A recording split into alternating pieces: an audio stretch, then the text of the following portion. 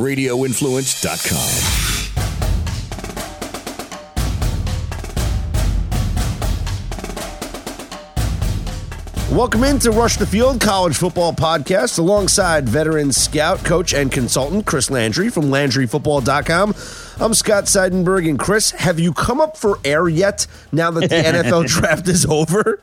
I have come up for air. I've taken a couple of naps, but it is one of those things, after the draft gets over, helping teams signing free agents, it's pretty deep into Saturday night and Sunday, and getting all these undrafted free agents, getting them opportunities, finding really good fits for teams. And then, the whole tryouts where now you can bring players in for tryouts, not sign them, but give them an opportunity and see if they could earn a spot. It's a really important time, and 31% of an NFL roster is made up of undrafted free agents. Just do the numbers when you go into getting 80, 90 players. So it is a busy time, a fun time for a lot of folks, but a disappointing time for a lot. Only 73 underclassmen out of over 100 that declared. So I know we'll get into that. So there's some good and some bad involved with the whole draft process. Yeah, I want to talk about the underclassmen in just a minute. And don't forget, you can follow Chris on Twitter at Landry Football. You follow me at Scott on Air. Before we get into some of the underclassmen and the inability to get drafted or the teams not taking them, and we've talked about this at lengths because of the situation that goes on where these evaluators give them grades, and we know the system's faulty, but I wanted to touch on something that as we do this college football podcast, and we know that podcast landscapes are just, it's changing, right? Everybody has a podcast, it seems. There's thousands of podcasts out there, maybe even more. Maybe I'm shortchanging it, Chris. And with college football now, it seems like bowl games are becoming like podcasts. Did you see that they're going to add a bowl game at Fenway Park in 2020? This means, Chris, 43 bowl games in 2020. 43. 65% of all college football teams will go to a bowl game. There used to be a time where playing in a bowl game was a special reward. Now, more than half the teams in college football will go bowling. Yeah, I can remember a time when I was younger where there were 8 bowl games. And, boy, do I feel old because, they've gotten bigger. And, I guess once Yankee Stadium had theirs, it was only a matter of time Fenway before Fenway wanted to get into the business. But another cold side, I don't know how that's going to be perceived. It could be very frigid. You never know what the weather would be. Yeah, listen, it's finding enough teams that or bowl eligible could be an issue. And my feelings about it. We talked about it during the season is, look, it's an opportunity to have more practices and have a chance to play. But in terms of it, look, I'm not one of those that are going to be a curmudgeon and say they're too many. If you can support them and give the kids an opportunity to play, and again, you give players an opportunity to compete and develop programs, particularly that maybe are not the elite programs, but are trying to get to that next level, having that practice time is important. I think they should allow all schools to have practice during that time, frankly, but that's another topic for another day. But I think it's good in that sense. And listen, apparently, they all do well enough to make it. But even I would say, man, they sure are a lot of those things. And I watch them all. Of course you do. Yeah, there's a lot of them. Look, we're college football nuts. We all do. Fenway's going to join Los Angeles and Myrtle Beach as sites for new bowl games in 2020. It's the start of the NCAA's new bowl cycle. Last year, the NCAA's Football Oversight Committee approved the addition of 3 new bowl games. So this is a record, most there's ever been. 43 bowl games. 43 bowl games this year. So it's going to be the ACC and the American. They will play at Fenway Park, and that makes it the 3rd baseball stadium to host a bowl game. Yeah, you mentioned the Yankees Pinstripe Bowl at Yankee Stadium, and then also Chase Field in Arizona hosts the Cheez-It Bowl. Of course, because we love corporate sponsors attached to these bowl games. So, of course, the Cheez-It Bowl, the Pinstripe Bowl, and now whatever they're going to call this Fenway Pack Bowl that they're going to have there in Boston. Some other stories around college football before we get into the recruiting and I want to talk about recruiting now. Before we get into the NFL draft recap, LSU has brought in another pretty solid recruit to their 2020 class, an outside linebacker who is pretty highly touted. Chris, tell us about Mr. Sampa. Well, he's a really athletic guy. He does a really good job in coverage. He's got good pursuit speed. He's a really good player, and they've got a really good class as Ed Orgeron. It's a good group. Another good get for them. They've been a little bit up and down lately with guys decommitting, but they've had a number of guys like this young lad that is really going to help them. So they've done a really nice job, and this 2020 class is shaping up pretty good for the Tigers. Yeah, they got wide receiver Raheem Jarrett, who's the number 30 prospect in the country. So that could, and then there's a cornerback too, who Elias Ricks is another good player that is going to LSU. We also had a recruit that decided to switch from Oklahoma to Alabama. Drew Sanders flipped. And so he is the 37th ranked recruit in the 2020 class. He's been committed to Oklahoma for over a year, well over a year. Now he switches to Alabama. What did Nick Saban do here besides just say, hey, I'm Nick Saban, come play for me? Well, I think what happens a lot of times is in these situations, the commitments are so early that it just is almost by human nature that a lot of them are not going to hold up. The school may back out on them because of numbers. The kid may change their mind. There's maybe developing a relationship with one coach, and maybe the relationship changes with coaching staff changes. Perhaps having a greater affinity for a guy that's recruiting them at Alabama now. All those things kind of factor in to a kid maybe switching from one to the other. So I think that is kind of the norm now of guys committing or backing out of commitments and going somewhere else. Where is this kid going to play? Because he's is he an athlete? What is he ranked at right now? Well, he's a really good athlete. He can really run. I don't know where they plan to play him. Wide receiver, maybe. He's a guy that, well, in terms of numbers, we'll have to see. And in terms of his growth spurt, I mean, he could start him out at wide receiver, see if he can do grow into a tight end, maybe be a safety. If he, with that frame, I wouldn't be surprised if he's an outside backer type guy. It really depends upon how they view him, how they see him. I've seen a little bit of tape on him, not a whole lot, to know whether he has the temperament to play on the defensive side. Well, speaking of Alabama, Chris, they led the nation with 10 draftees this year. In fact, the SEC set a record with the most selections, 64 players drafted, the most by a conference in the Common Draft era, which began in 1967. This is huge for recruiting. We know that, but just it's another statement about the talent level, not just at Alabama, in the entire Southeastern Conference. Yeah, listen, there's a direct correlation to players that are good enough to play in the NFL.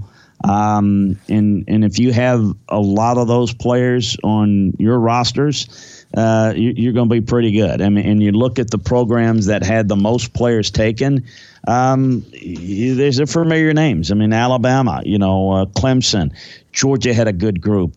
Kentucky had a pretty good year. They had 5 guys. Yeah. Notre Dame, good season, had 6. Ohio State, 9. Oklahoma, 8. You just go down the line. And yet you look at places like USC, only 4.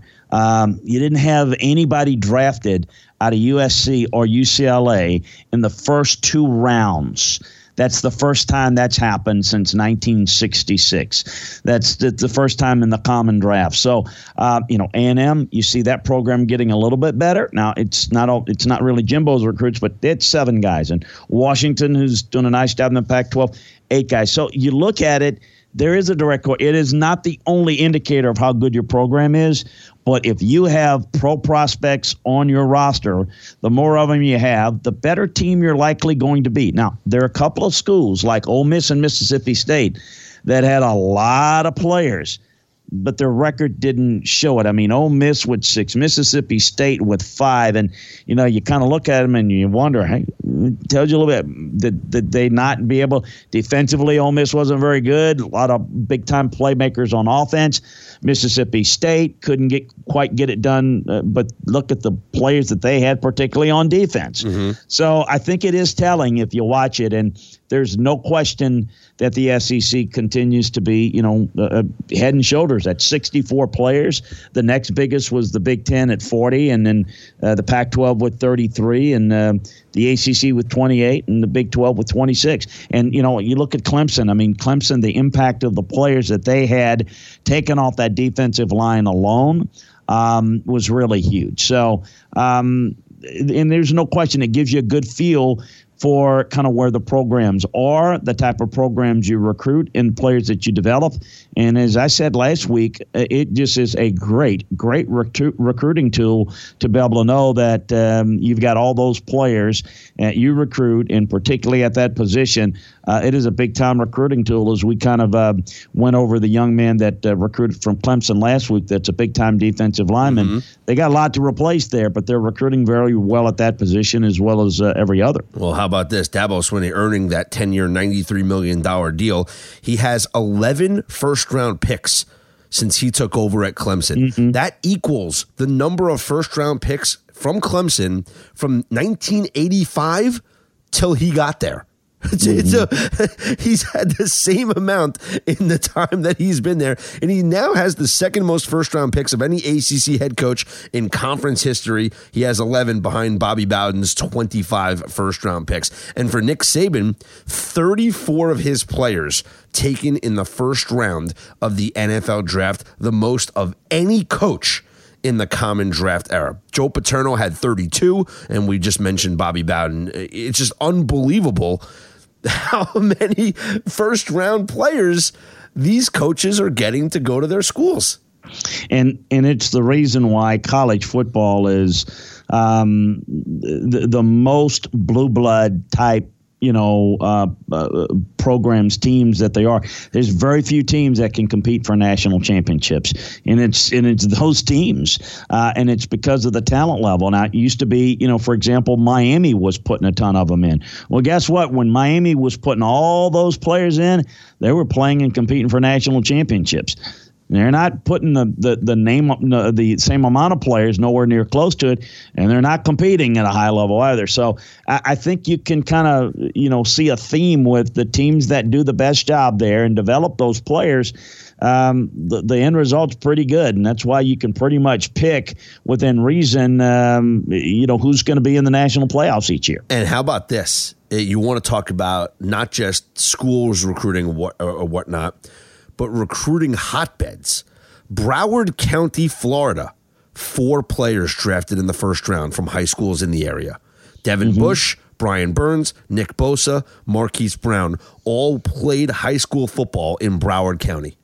Well, it's been a hotbed for a long time. They've had a lot of players, and it's they've just had a big time success there. The population base, the athletes that come through that, Broward County has always been. I recruited that area for a while, and it is, man, you can just throw a rock, and there are players all over the place within one end of the town to the other. Mm-hmm. Well, we talk about the players that were drafted, and congratulations to all the players that will be taking their talents to the NFL level. But we know, Chris, there are a lot of players who did not get phone calls this weekend, and yes, some of them are going to be a part of the free agency process that begins now after the draft. But when you look at the amount of early enrollees to the draft, we're talking about guys that left college early to test the NFL waters. There's a large amount of them that did not get that phone call this weekend, and it continues to show the increasing problem with the evaluation and the advice that these kids are getting year in and year out, because it doesn't equal, like we've said in the past, the amount of picks that there are available. Well, the evaluation is sound. It's just whether they're willing to listen to it, or in many cases. But the grading is not. With the grading, like we've talked about how, there could be 60, 70 players that get second-round grades. Well, there's only 32 second-round picks. Mm-hmm. Yeah, but a lot of them are told that they're likely to be taken and a lot lower, but they still come out anyway. Mm-hmm. So the biggest problem that I see is that a lot of kids, unfortunately, stop going to class in the spring. So the football season gets over. They just go in the mode of, I'm going to prepare for the draft. And they don't. They usually enroll in class and don't go to class. They enroll in class, get their stipend, and they don't go to class. And so many of them are not eligible. They haven't been to class. They won't pass. And that's a problem. We've got to have a strong commitment to getting these kids to understand the importance of staying in school. It seems like a common sense thing, but common sense is not playing out here. What we're having now is, as you mentioned, agents telling these kids that they're really good. And in many cases, they're getting them to go and work out at these facilities. And so this is what these kids do. They go to Florida, they go to Arizona, they leave college, and this is what they do all spring. And, the ones that are going to be high picks, the agents are, funding it, and they're certainly having to hope that they get their, their return on their investment. But a lot of them don't. So these kids that don't make it, what do they have? I mean, they're not eligible to go back to school. I think there needs to be a better education process.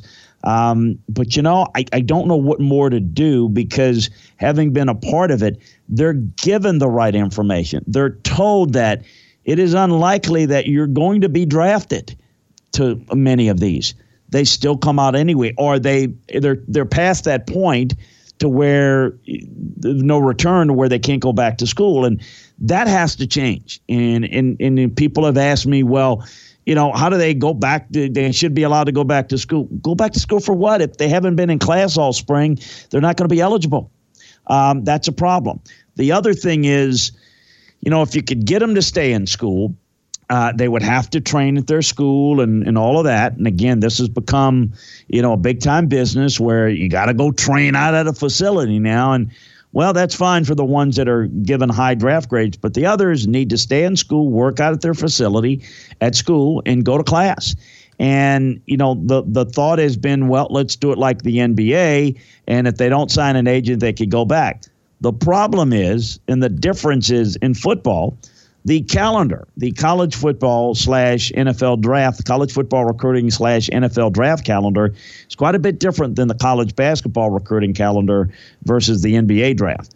So the colleges would have a hard time dealing with it, because they need to know by the time they put their recruiting classes in February together, who's going to be there, who's coming back and who's not. And if they're gone, they're using your scholarship to sign someone else. So they've got no place for you. So even if you don't get drafted and maybe you're in school, where do you go? You don't have a home. That is the biggest problem that I see, and I have a concern about it. I don't have the answer. The answer is education. The answer is to get them to listen. The answer is to get them to live in reality, not a false reality, and to listen to the people that matter. Their coaches on their staff have access to NFL people to get you the right information. If you choose not to listen to it, then you're making a huge mistake that you're going to learn the hard way. At this stage, your football career is over because you have no college football to go back to. You're not involved in camp. And oh, by the way, every one of these undrafted free agents have a little bit more competition this year, because you have the Alliance League cast-offs that are also vying for those bottom of the roster spots in the NFL. So now you're dealing with, you don't have a minor league to go to. The XFL, perhaps, we'll see if they'll survive, but if they can get going and then survive. But, there's just no way for them to go. And that is a problem. And this is why education and getting them to understand, get your degree. Get as close to your degree as possible, for goodness sakes. If you don't have a college degree today, it's like, back 30 years ago, not having a high school degree. Where are you going to be in the job market, in the real world, if you don't have a degree? And you've got a chance with a scholarship to take advantage of that, and you're going to blow it for maybe a shot in the dark, and now your scholarship is done, you have no degree, and then what do? You can't even afford to go back to school. I would call this a real true tragedy of kind of the youth of young football players that are not taking the proper advice.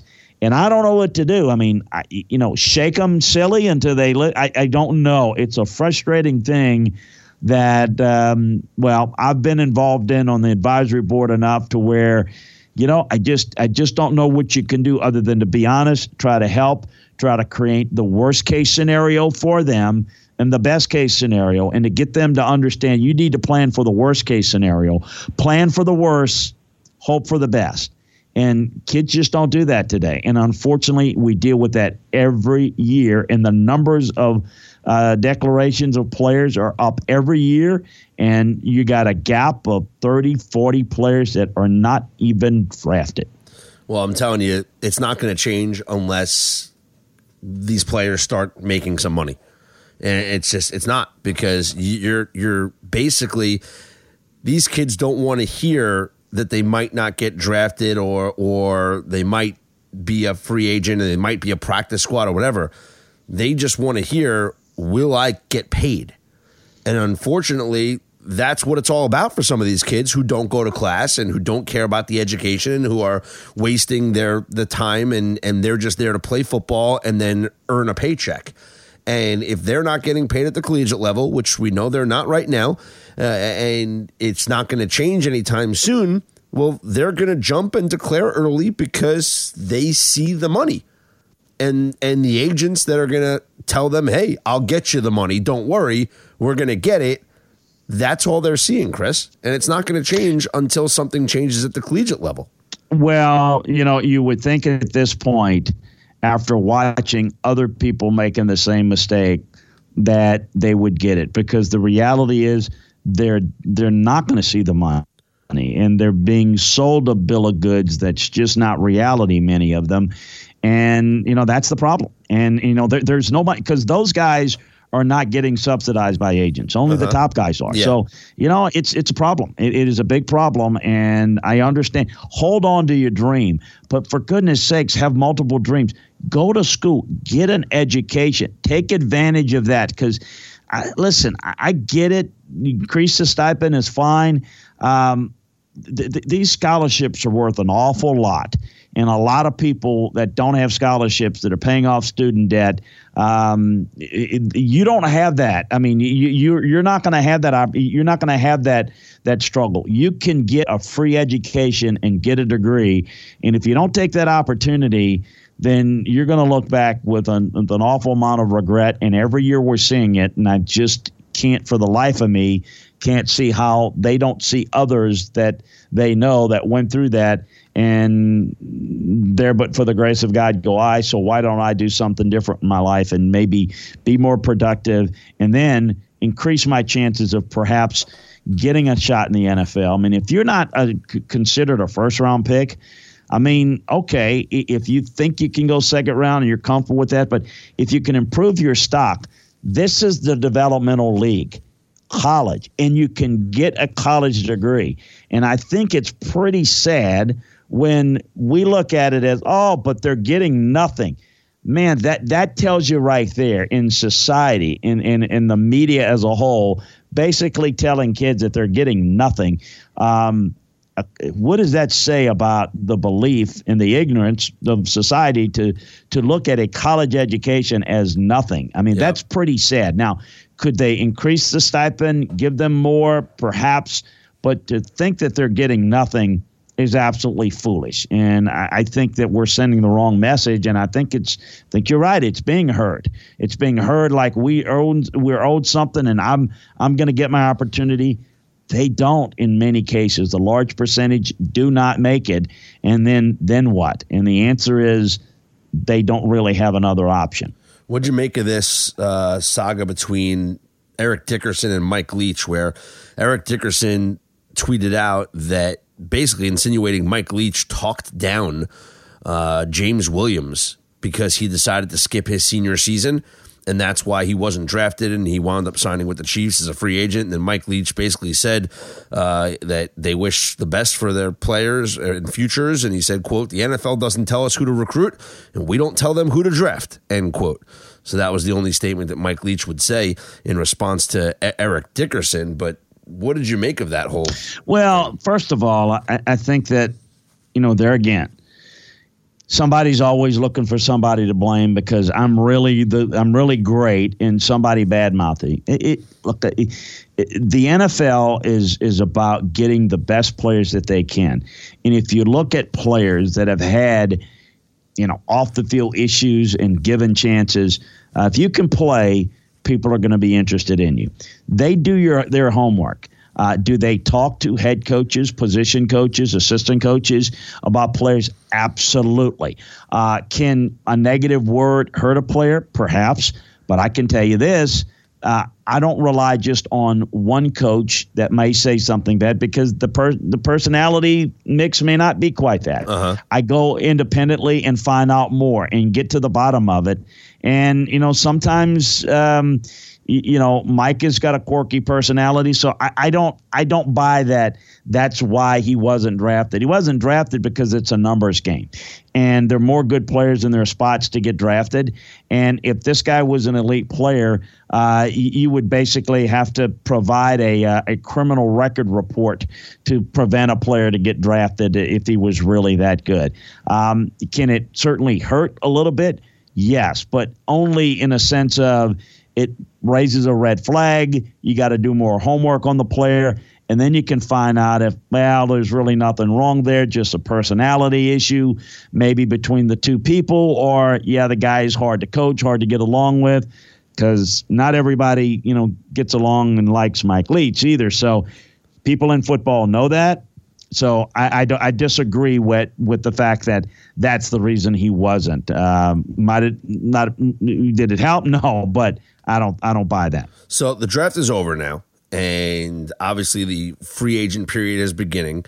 We know about how these players being drafted affect recruiting when it comes to the colleges that they played for, and the coaches being at the draft is just another selling point, right? I mean, you see Lincoln Riley hugging Kyler Murray, Lincoln Riley hugging Baker Mayfield. This is just a good publicity event for these college coaches to attend.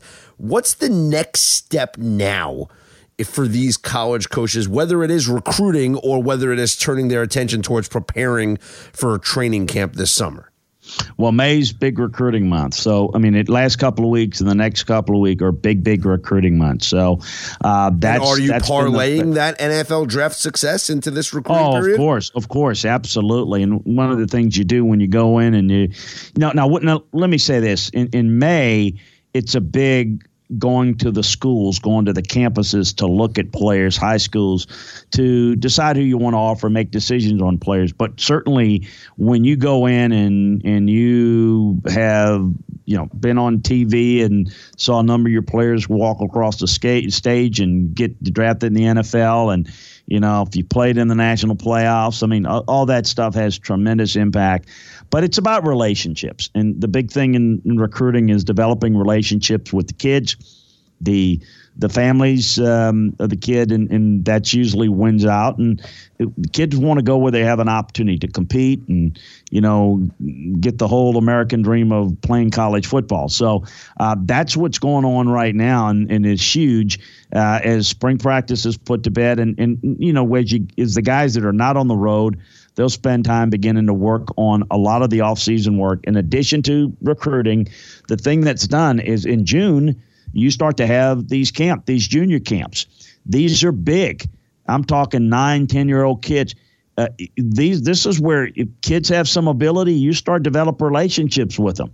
It's one of the reasons why Nick Saban, had the hip surgery when he did, because people say, oh, well, he's got time because August is the birth. No. He wants to be out there at junior camps with 8 years old, because that's when he first met Landon Collins. He started recruiting him when the kid was 8 years old. Now, he didn't know he was going to develop in quite the player, but you go out there and you work those kids hard. They pay the money to go to the camp and learn something. You teach them. You see their attitude. You see they're 8, 9, 10, 11, 12, 13 years old. So they're not ready to be, quote unquote, recruited, but you can start to see a little bit about their personality. You meet the parents as well, yeah. Yeah, but, kids, they're not personalities going to be different at 13 and 8, but you get to know them. And you develop a relationship. And then, of course, you have different camps. And so you have the younger, then you have the guys that are high school kids that come into these camps. So this is not only a teaching part, but it is also an evaluation part in these camps to see who can play, who is coachable. And it's big. And very often when you have those camps, you bring them in and you offer them a scholarship. Mm-hmm. And so that's a big thing that's done. So a lot of work is being done on recruiting, preparation for those camps. And then also you split some time. You're working on next year's opponents. I mean, you know who your opponents are. You begin breaking down film, maybe a little bit each day of a different opponent. You spend some time as a staff working on things. If you've got, obviously, new coaches on your staff, those guys spend extra time. So there's not a lot of downtime as the May, June, July months are really big, first in recruiting and camps, and then you really start to prepare for the upcoming season, looking together opponents, going through your practice schedule, the things that you want to focus on. You certainly go through every single rep of every spring practice that you've had with a fine-tooth comb to try to determine, all right, some things that we need to do a little differently, improve upon, so that you focus on some things when you start your fall practice. It comes before you know it, trust me, and it's a lot of work that needs to be done in preparation for all those things. Yeah, and if fans want to stay on top of the college recruiting period, well, they can look no further than LandryFootball.com. Free agency, post-draft analysis, the recruiting, the coaching moves, roster analysis on both the college and the NFL teams, and the latest scoop on both the college and the program, all at LandryFootball.com. Chris, I know you're hard at work now that the NFL draft is in the rearview mirror. Absolutely. We've been breaking down rosters. For example, I got through Alabama spring practice tape, breaking down their entire roster by position, scouting reports on every player. So you're going to want to look for that. We're going to get through as many of these college programs as we can, get you ready for the college season. So you want to check us out at LandryFootball.com. Take advantage of that scouting season special. And, yeah, the spring practice may be over, the draft may be over, but the breakdowns of all these rosters and to begin to really look and hone in on all these teams, this is a great opportunity to get involved, to get prepared for the football season better than you ever have before. Yeah, and be sure to click the podcast page because you get new episodes of all the different audio offerings on LandryFootball.com and sign up for the free War Room newsletter. Go to LandryFootball.com. Give us your email because you get inside information that's not available for publication, and tell us where you heard about us, which you heard about it right here. Rush the Field with me, Scott Seidenberg, and Chris Landry can be found on Apple Podcasts, Stitcher, TuneIn Radio, Google Play, and RadioInfluence.com. Until next time, Chris. Hey, look forward to it, Scott. Have a great one.